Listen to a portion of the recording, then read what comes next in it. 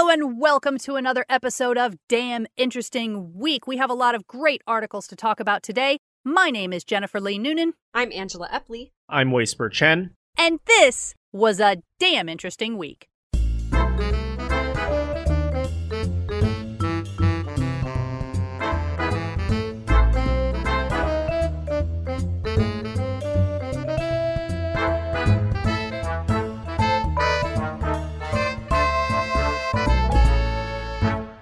So let's get started with our first link. First link. All right, we're going to do a little quick dive into William Dampier, pirate scientist. Ooh. Since at least Francis Drake's time, buccaneers have been identified as circumnavigators, colonialists, and explorers as much as swashbucklers and murderers. Yeah. Learn and burn. Yeah. Learn and burn, it's like baby. if Darwin murdered a bunch of people. Yeah. We go the other way.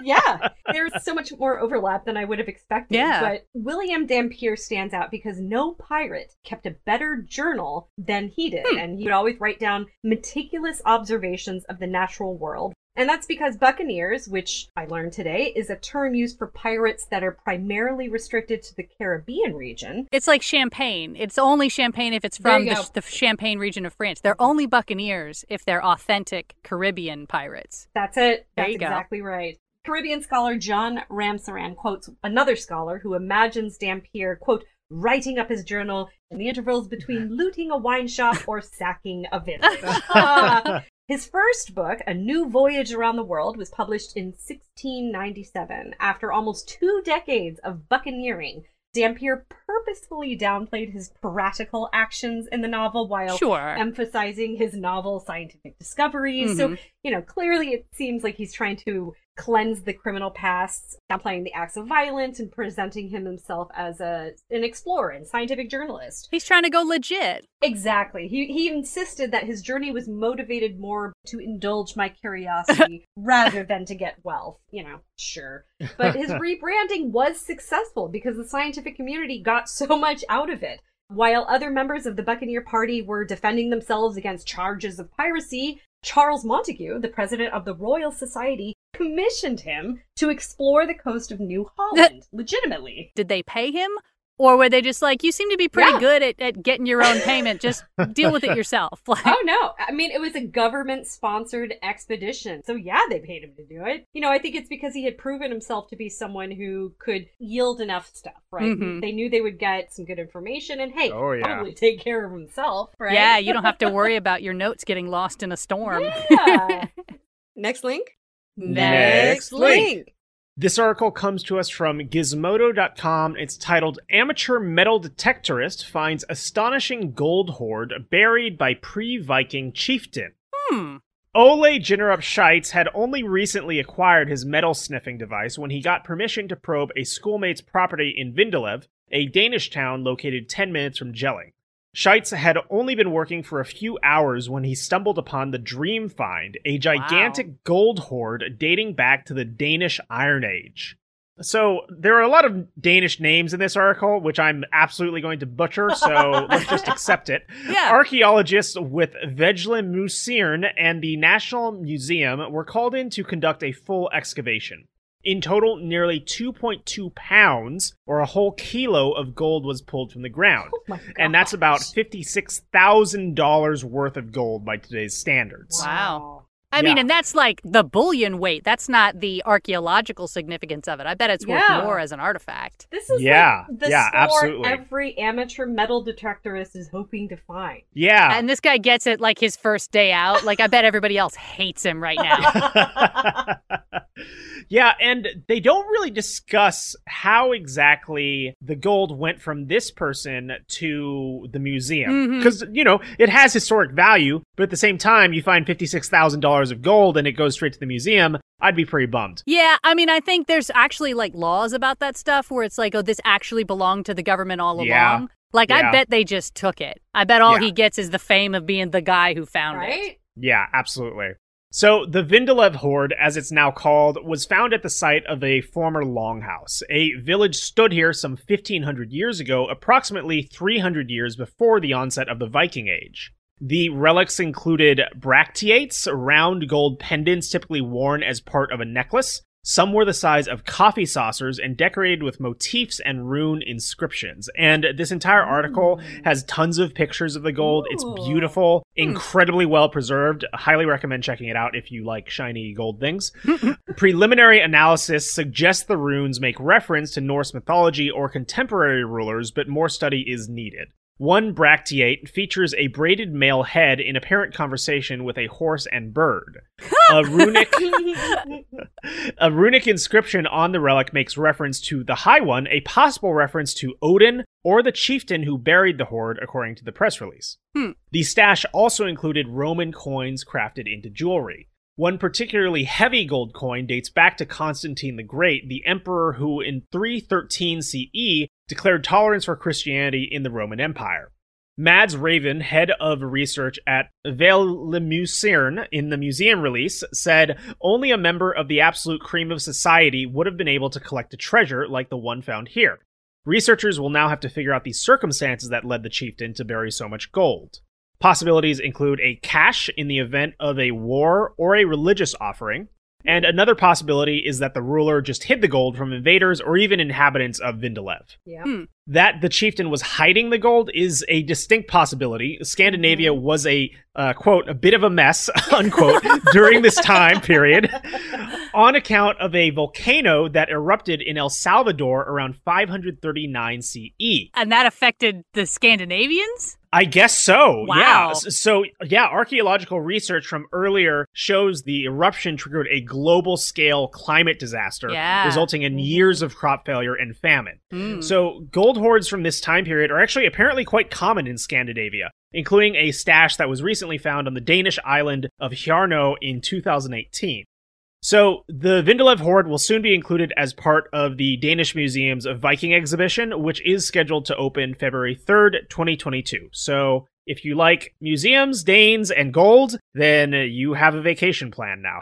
I mean, I do like the fact that it's like, it's engraved with the High One, and that they're like, that could be God or just the guy who owned it. Like, that's, a pretty big range between the two possibilities. Yeah, that's true. It feels like historians are often like, oh, it could be like a religious ceremony. It's like, no, it's always the most practical thing. Nobody buries a fortune in gold to just give it to God, especially when your country is falling apart. Yeah, this was an escape plan that went haywire. It was his go bag. Exactly, yes. All right, well, we all have PhDs now. I think that's how it works.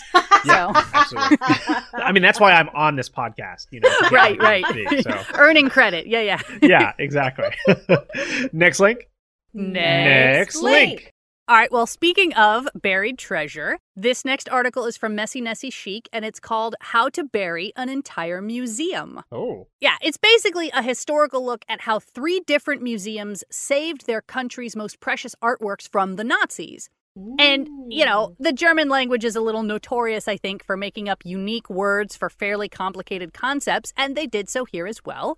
During World War II, the word for the concept of plundering art and cultural items from other countries was called Raubkunst. And the official entity in charge of this effort was the Reichsschlatter Rosenberg Task Force. And overall, it's estimated that they stole some 650,000 works over the course of the war, many of which were eventually returned, but many remain at large to this day. But it turns out that's actually a fraction of what they could have stolen, because once it kind of became clear that this is what they were doing, a lot of countries saw the writing on the wall and engaged in some pretty cool efforts to protect their stuff.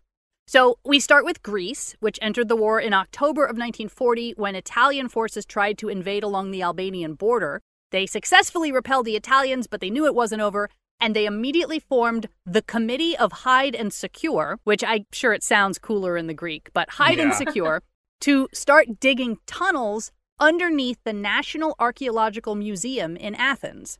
So most of their collection was actually statues rather than paintings, and a curator at the time named Semni Karozu described it as being reminiscent of mass graves, because they just put all these carved people into the dirt and buried them. Wow.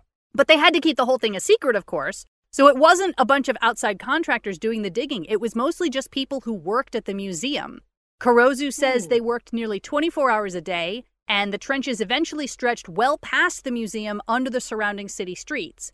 They wrapped smaller items in boxes coated with tar to keep the moisture out. and then backfilled the entire thing with sand to hopefully prevent damage from any bombs that exploded on the surface. The whole process took 6 months, and they finished just 10 days before the Nazis took Athens in 1941. And when the Nazis came into the museum and found it empty, they asked the curators where everything was, and the curators answered coyly that everybody knows that ancient artifacts are found in the ground. And it worked. The Nazis never thought to look directly under the museum. And when the city was liberated in 1944, Greek officials just dug everything up again and put it right back in the museum. Love it. Wow. Meanwhile, in France, they decided that their art was safer outside the city entirely. Ironically, the national director of French museums, Jacques Jaujard, actually had experience with evacuating museums because he had previously helped clear out the Prado Museum in Madrid during the Spanish Civil War. So on August 25th, 1939, the Louvre closed for 3 days under the pretense of repair work to the building. And during that time, 203 trucks were loaded with over 1,800 crates containing nearly 4,000 works. And they headed in all different directions to various castles in the countryside. Wow. And to keep the works anonymous, so nobody would kind of know what they had, each item was marked with colored dots to indicate its importance. Green was for major pieces, yellow for extra valuable ones, and red for the world's greatest treasures. The Mona Lisa, for example, was given 3 red dots. Wow. And the final piece to leave the Louvre was an 8-foot-tall sculpture of the goddess Nike called Winged Victory of Samothrace. And it made it out on the 3rd of September, the same day France declared war on Germany. Jacques Jaujard decided that the best thing to do would be to keep things on the move, so items were sort of ferried about between various locations throughout the war. But the Mona Lisa in particular was stored in a bedroom so that there would always be somebody with it. Like, somebody basically slept with the Mona Lisa right next to them and didn't know it. All they knew was it was pretty important because it had 3 red dots on it. That's pretty incredible. Yeah. So England took a similar tactic, although they had a lot less land to work with. When the National Gallery's director, Kenneth Clark, suggested migrating the collection to Canada, Winston Churchill responded, "Hide them in caves and cellars, but not one picture shall leave this island." And I'm not going to grace you guys with a Winston Churchill impression. That's the best you're going to get out of me. But in the 10 days leading up to the British declaration of war, which happened on the same day as France, works by Da Vinci and Rembrandt and Van Gogh were sent to all these various locations in Wales. That was what they decided was least likely to be bombed. What, in Wales? Yeah, in Wales. Oh, the place Wales. No, yes, not the creatures. Okay, yeah, because you said sent in Wales, and I was like, you know, what? That would be an awesome place to hide them. Sorry, please continue.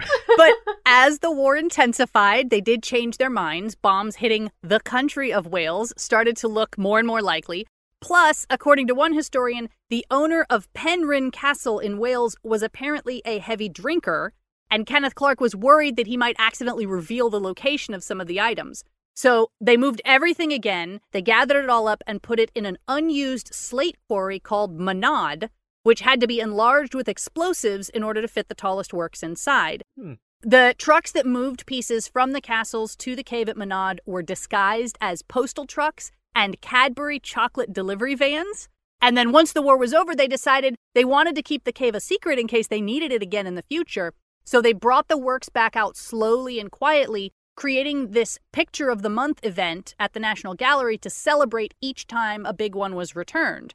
And this is actually something that the National Gallery is still doing to this day, although now, of course, they're just rotating works they've got in storage. And then eventually the British government did admit where the cave was, which is how we know it's called Manad, and it's become a tourist attraction in itself. So if you ever want to go visit Wales and see a bunch of empty shelves built inside a cave, you can do that. It feels like seeing the gold in the Danish museum might be a little more interesting, but I don't know. If you like caves, maybe be all right. And shelves, you know. That's right. If you're a fan of shelves, I mean, come on. It's the best shelf museum ever. Come on, kids. We're going to go see where the art used to be. Let's go. Exactly. And there's like little dust marks. You know how when you remove something and you've got that little circle, you can tell like, oh, that big rectangle. That used to be something. Sometimes it just blows my mind how much money and work and effort goes into the art world. And like, obviously it has huge cultural value, but sometimes when I get a little reductionist, I'm like, but really, it's just paint. Right. You know? Like, it's so wild how much goes into this, like, purely symbolic value. And how much money rotates around it at all times. Right. Yeah. And lives were lost. I mean, they had people Oh, protecting these things. There was a very good chance that the Germans were going to, murder the people driving these trucks. But then, of course, like the flip side of it is like whether or not it's logically valuable, the Germans, if they got it, would be able to sell it and then they'd have more money for their war machine. So there is a certain element of like, well, we can't let them have it. But and it's not like I'm saying they shouldn't have done this stuff. It's just crazy that we do this as human beings. You know? As a species. Kind of wacky. Yeah, absolutely.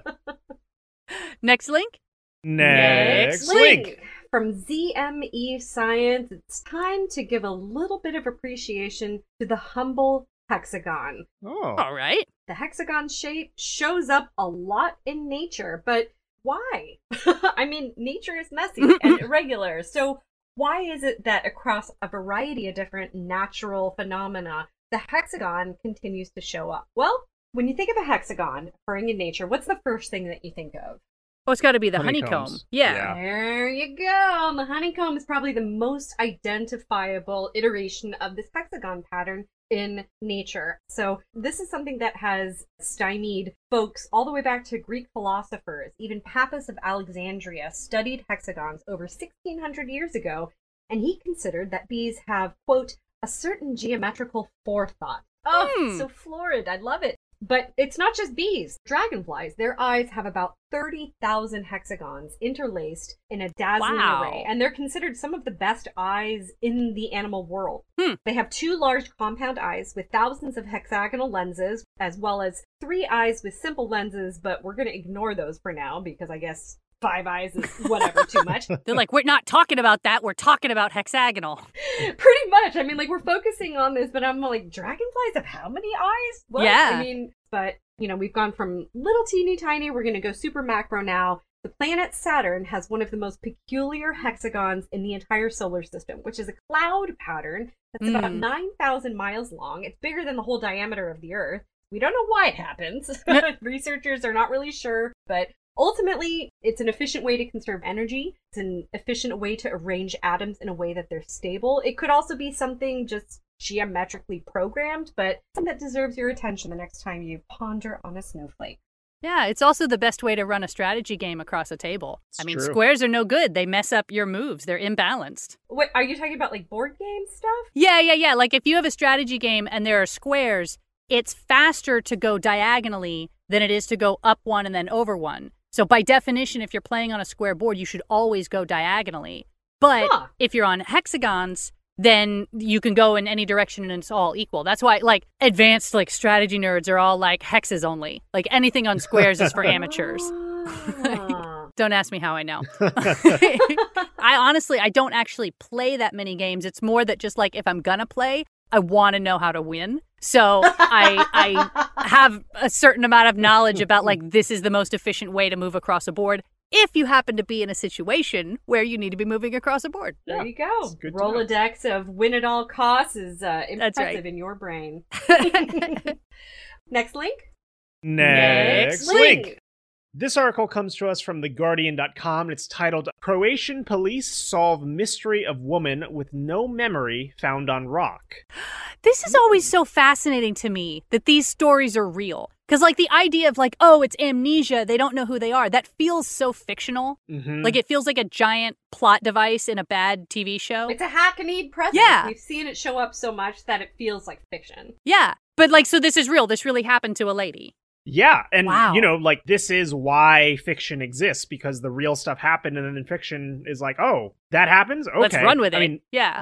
I mean, that's personally kind of my stance, that most things that fiction has come up with is based on something that literally happened at least once. Mm-hmm. Oh, sure. Obviously with many embellishments. But so in terms of the reality of what happened, a woman rescued from a Croatian island with no memory of how she got there, where she came from, or who she was, has been identified as a Slovakian former designer who had lived in the U.S. and made jewelry for celebrities, including Diana Ross. Huh. Oh, Yeah. So, like, this woman isn't just any random woman who had this awful experience and thing happen to her. Like, she's somebody that people know and is actually kind of like a big deal in this culture.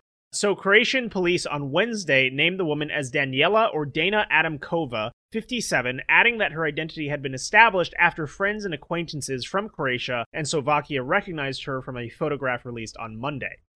The news site 24SATA said confirmation of Adamkova's identity had also come from the US, where she lived on and off until 2015, reportedly selling jewelry to stars including Brigitte Bardot and Barbra Streisand. Wow. Her work was also featured in the series Friends. So she was discovered on September 12th on the island of Kirk, sitting on a jagged rock close to the sea in a remote part of the island. Police said she spoke perfect English but had no ID or phone. Officials on Wednesday described her condition as stable and said she was responding to treatment in the hospital in the town of Rijeka on the Croatian mainland. Social services would take over once she was discharged from hospital care, they said. One U.S. acquaintance, Nina Smith, told the Daily Beast Adamkova had worked briefly at a company she managed in 2015 after being placed there by a nonprofit organization that helped homeless people find employment. Several years earlier, a magazine in her Slovakian hometown of Trenčín, which she reportedly left in 1984 to study design in the U.S., published a profile of her describing her as a successful jewelry designer who had sold pieces to several stars. Adamkova told the magazine she had studied fashion design in Santa Monica, subsequently coming into contact with the entertainment world through a successful film producer she began dating and later married. The couple reportedly divorced in 2000, and Adamkova returned to Slovakia, where she remained until 2008. It's unclear when she returned to the US, but between 2015 and 2018, she was reportedly in Ireland working in shelters for the homeless before returning again to Trenčín. A Slovakian friend living in Zagreb also recognized Adamkova from the police photo, while a couple of Czech tourists remembered meeting her on Croatia's Dalmatian coast. They recalled she was from Slovakia and was holidaying alone. Police described her as dehydrated and confused, saying she appeared to have spent more than one night in a remote area visited by bears and wild boar. Whoa. Yeah, she was so weak that she was unable to drink water unaided, and her face was cut. Oh my gosh. Wow. Yeah. Really intense. And you can see, like, there's some photos, you know, like, it really is just her. She's a little messed up, but also kind of the look in her eyes. You can tell she's been through this really intense event. Wow. So it's really unfortunate that this happened, but also pretty outrageous and a little sensational in that there's this person that was super important and now they don't remember who they were. And it's like literally something out of a movie or a film, you know? I mean, I can't even put myself into that position because it's so strange to me. Well, and it's cool that in this day and age, they can just put a photo out on the internet and you'll get not only like family members and previous employers, but random tourists. Mm-hmm. Like, what a nice thought that, like, if you were lost all your memory and were found abandoned on a beach, some random person you ran into on your last vacation might be like, oh yeah, I know her. She said she was from Austin. And like, it's nice. That's heartwarming. Yeah, it is great that she was found, and it's great that we have the internet and people were looking out. So even though she's clearly going to have some, you know, a lot of stuff to put back together in her life or maybe start anew, who knows? I think overall this is, you know, the best possible outcome, I guess. Yeah, she can bounce back. If she was successful in doing all these things before, obviously something bad happened to her, but I feel like she's going to make a recovery. That's what I've decided. Me too. Here's hoping. Yeah. Put that positive energy out That's to her, right. I guess. That's right. Yeah. Next link. Next link. Well, you know, we've talked a lot on this podcast about how to live on Mars, but what we haven't talked a whole lot about is how to die on Mars. And this article from astronomy.com is not looking so much at ways to die, but rather what happens when a human inevitably does die on the red planet. Because, you know, the reality is shipping your body back to Earth, it's a nice sentimental choice, but it's probably not going to happen. No. Even once we've got a working outpost, it's still going to be very expensive to make the trip. Mm-hmm. But on the flip side, the least sentimental option of recycling the organic material into useful stuff or even, you know, food for the funeral party is probably too much for even like the most cold-hearted scientist to accept. So realistically, the author here suspects that we're going to settle on the middle ground of Martian cemeteries. Yeah. But the issue with that, and there are many, is that decomposition won't work the same way on Mars as it does on Earth. So when a body dies on Earth, there are several phases. First, the body cools, which is known as algor mortis. Then the blood begins to pool downward due to gravity, also known as livor mortis. Then we get to the more familiar state, rigor mortis, which is when the muscles start to stiffen. But the stiffness only lasts for a short time because enzymes in the body start to break down our cells in a process called autolysis. Meanwhile, the bacteria in our gut that digest our food just keep right on trucking and begin to digest us from the inside out. And I didn't know that. That's actually what's happening when a body is starting to rot. It's not usually bacterial infections from the outside. It's our own bacteria trying desperately to stay alive. Wow. And then finally, of course, the circle of life becomes complete as scavenger species such as insects and carrion birds and even some species of fungi discover the tasty meal that we've left behind and start to work inward. So Nicholas Passalacqua, the forensic anthropology director at Western Carolina University, notes that these are species that have evolved alongside other forms of life on Earth. And while it may seem like an obvious statement, it's actually a big deal that as there is no life on Mars, there are no creatures that fill that scavenger niche either. Mm-hmm. So what happens when there are no bacteria or fungi or anything else to break down dead matter? Passalacqua says we can actually look to similar environments on Earth, namely places where it is so cold that none of these species can survive. Of course, Mars itself is also very cold, with temperatures ranging from a balmy 24 degrees Fahrenheit during the warmest part of the day, all the way down to negative 140 degrees Fahrenheit at night. So, assuming that we bury these bodies in Martian soil, or, just chuck them outside the habitat, we can expect that they will freeze. But since Mars is so dry, we can also expect that moisture will evaporate quickly from the corpses through sublimation and basically turn them very quickly into desiccated mummies. What's more, the bacteria in our gut are largely aerobic, meaning they need oxygen to live, so they would actually die off very quickly once we're placed outside, and the few anaerobic species we do have inside us would only last a little bit longer before freezing to death. Freezing will also halt the enzymes responsible for autolysis. And so what we're looking at is extremely well-preserved corpses that simply will not go away over time. And aside from the waste of resources, that's actually a problem long-term because the thing is, on Earth, we actually reuse cemetery plots quite a bit once the bodies in them have fully decomposed. Like, we don't necessarily think about it, but if every person who ever lived and died on Earth was still right where we left them, there'd be bodies everywhere. Yup. Yeah.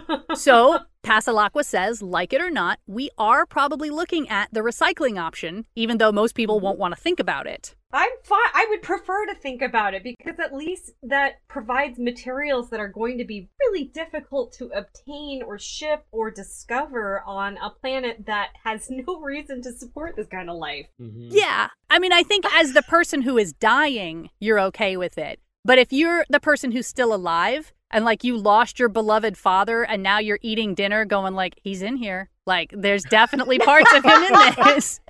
I don't know. I think it's the people who are still alive who are most disturbed by it. Well, that's true of every hang-up we have about death. So. Right, that's true. Yeah.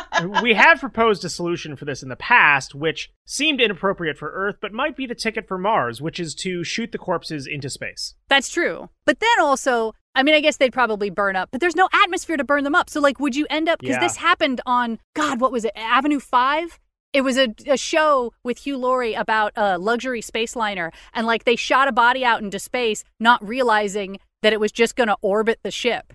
And so like there's just this dead body constantly orbiting the ship throughout the show. It's very funny. It's done very well. But wow, I've never even heard that show. I want to check that out. Oh, now. it's I so mean, good. yeah, because what I'm imagining now is essentially like a hearse ship, you know? Right. Like you just have a ship that is set course for the sun or something like that. I don't know. Yeah, or maybe you've just got your regular transport ships, stack a couple of corpses in there, and then they have just shoot them out the airlock while they're in space. Yeah. Far enough away that they're not going to go into orbit. Yeah. Then you resume your normal transport But, duties. put them in a cape and give them a cool name like the human torpedo so that it can then become this, installation, if you will. I guarantee you some Martian version of Banksy is going to be like, I've gone and put all these corpses up there, reckon with it, Like... Look at us, just a bunch of PhDs in here. Exactly. There is, for what it's worth, one other possibility, which won't be available right away, but could develop over time. And that is the evolution of new scavenger species that are adapted to the Martian environment. Because that's what evolution does, right? If there's a hole in the food web that needs to be filled, something's going to eventually fill it. So if we did have ourselves a little Martian cemetery right outside the habitat, especially if we keep it just a little warmer than the surrounding wasteland, it's possible, they say, that the anaerobic bacteria we brought in with us could adapt surprisingly rapidly, and that could actually speed up our terraforming efforts in the long run by creating this rich soil full of organic matter, which is what we have on Earth, even though we don't like to think about it, but our dead people on Earth are recycled into our food. It's just a much slower natural process. Yeah. But I don't know, I have to admit, the word cemetery kept popping up so much in this article, I kept thinking of Pet Sematary. And I was like, what if we get to Mars and we find out, like, you bury something in the Martian soil and it comes back? Yep. Like Martian zombies? Or even just sort of this, conjecture of maybe the bacteria can evolve. Well, yeah, but in what direction? Maybe it'll evolve to replicate what we have on Earth, which is what it sounds like they're hoping. But maybe we could create some kind of super Martian bacteria that's like, and now we have zombies. That's right. And then if we get the zombies, the way we deal with them is to shoot them into space. And so now you have living-ish zombies rotating around the planet. It's like an armor barrier. Like, it protects you from people. It's that old Coke commercial of, if I could give the world a Coke and we'll all hold hands, except it's really more like zombie planetary defense. Exactly. I'm down. Exactly. All right. Well, that is all we have time for today. We're so glad you've joined us. Some of the articles we did not have time to get to today include The Epic Adventures of the Gilgamesh Dream Tablet, The Great Sperm Heist, and Why Beavers Were Parachuted into the Idaho Wilderness 73 years ago.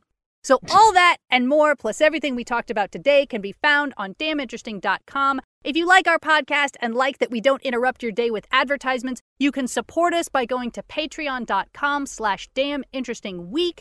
In the meantime, my name is Jennifer Lee Noonan. I'm Angela Epley. I'm Waisper Chen. And we hope you have a damn interesting week. Bye-bye.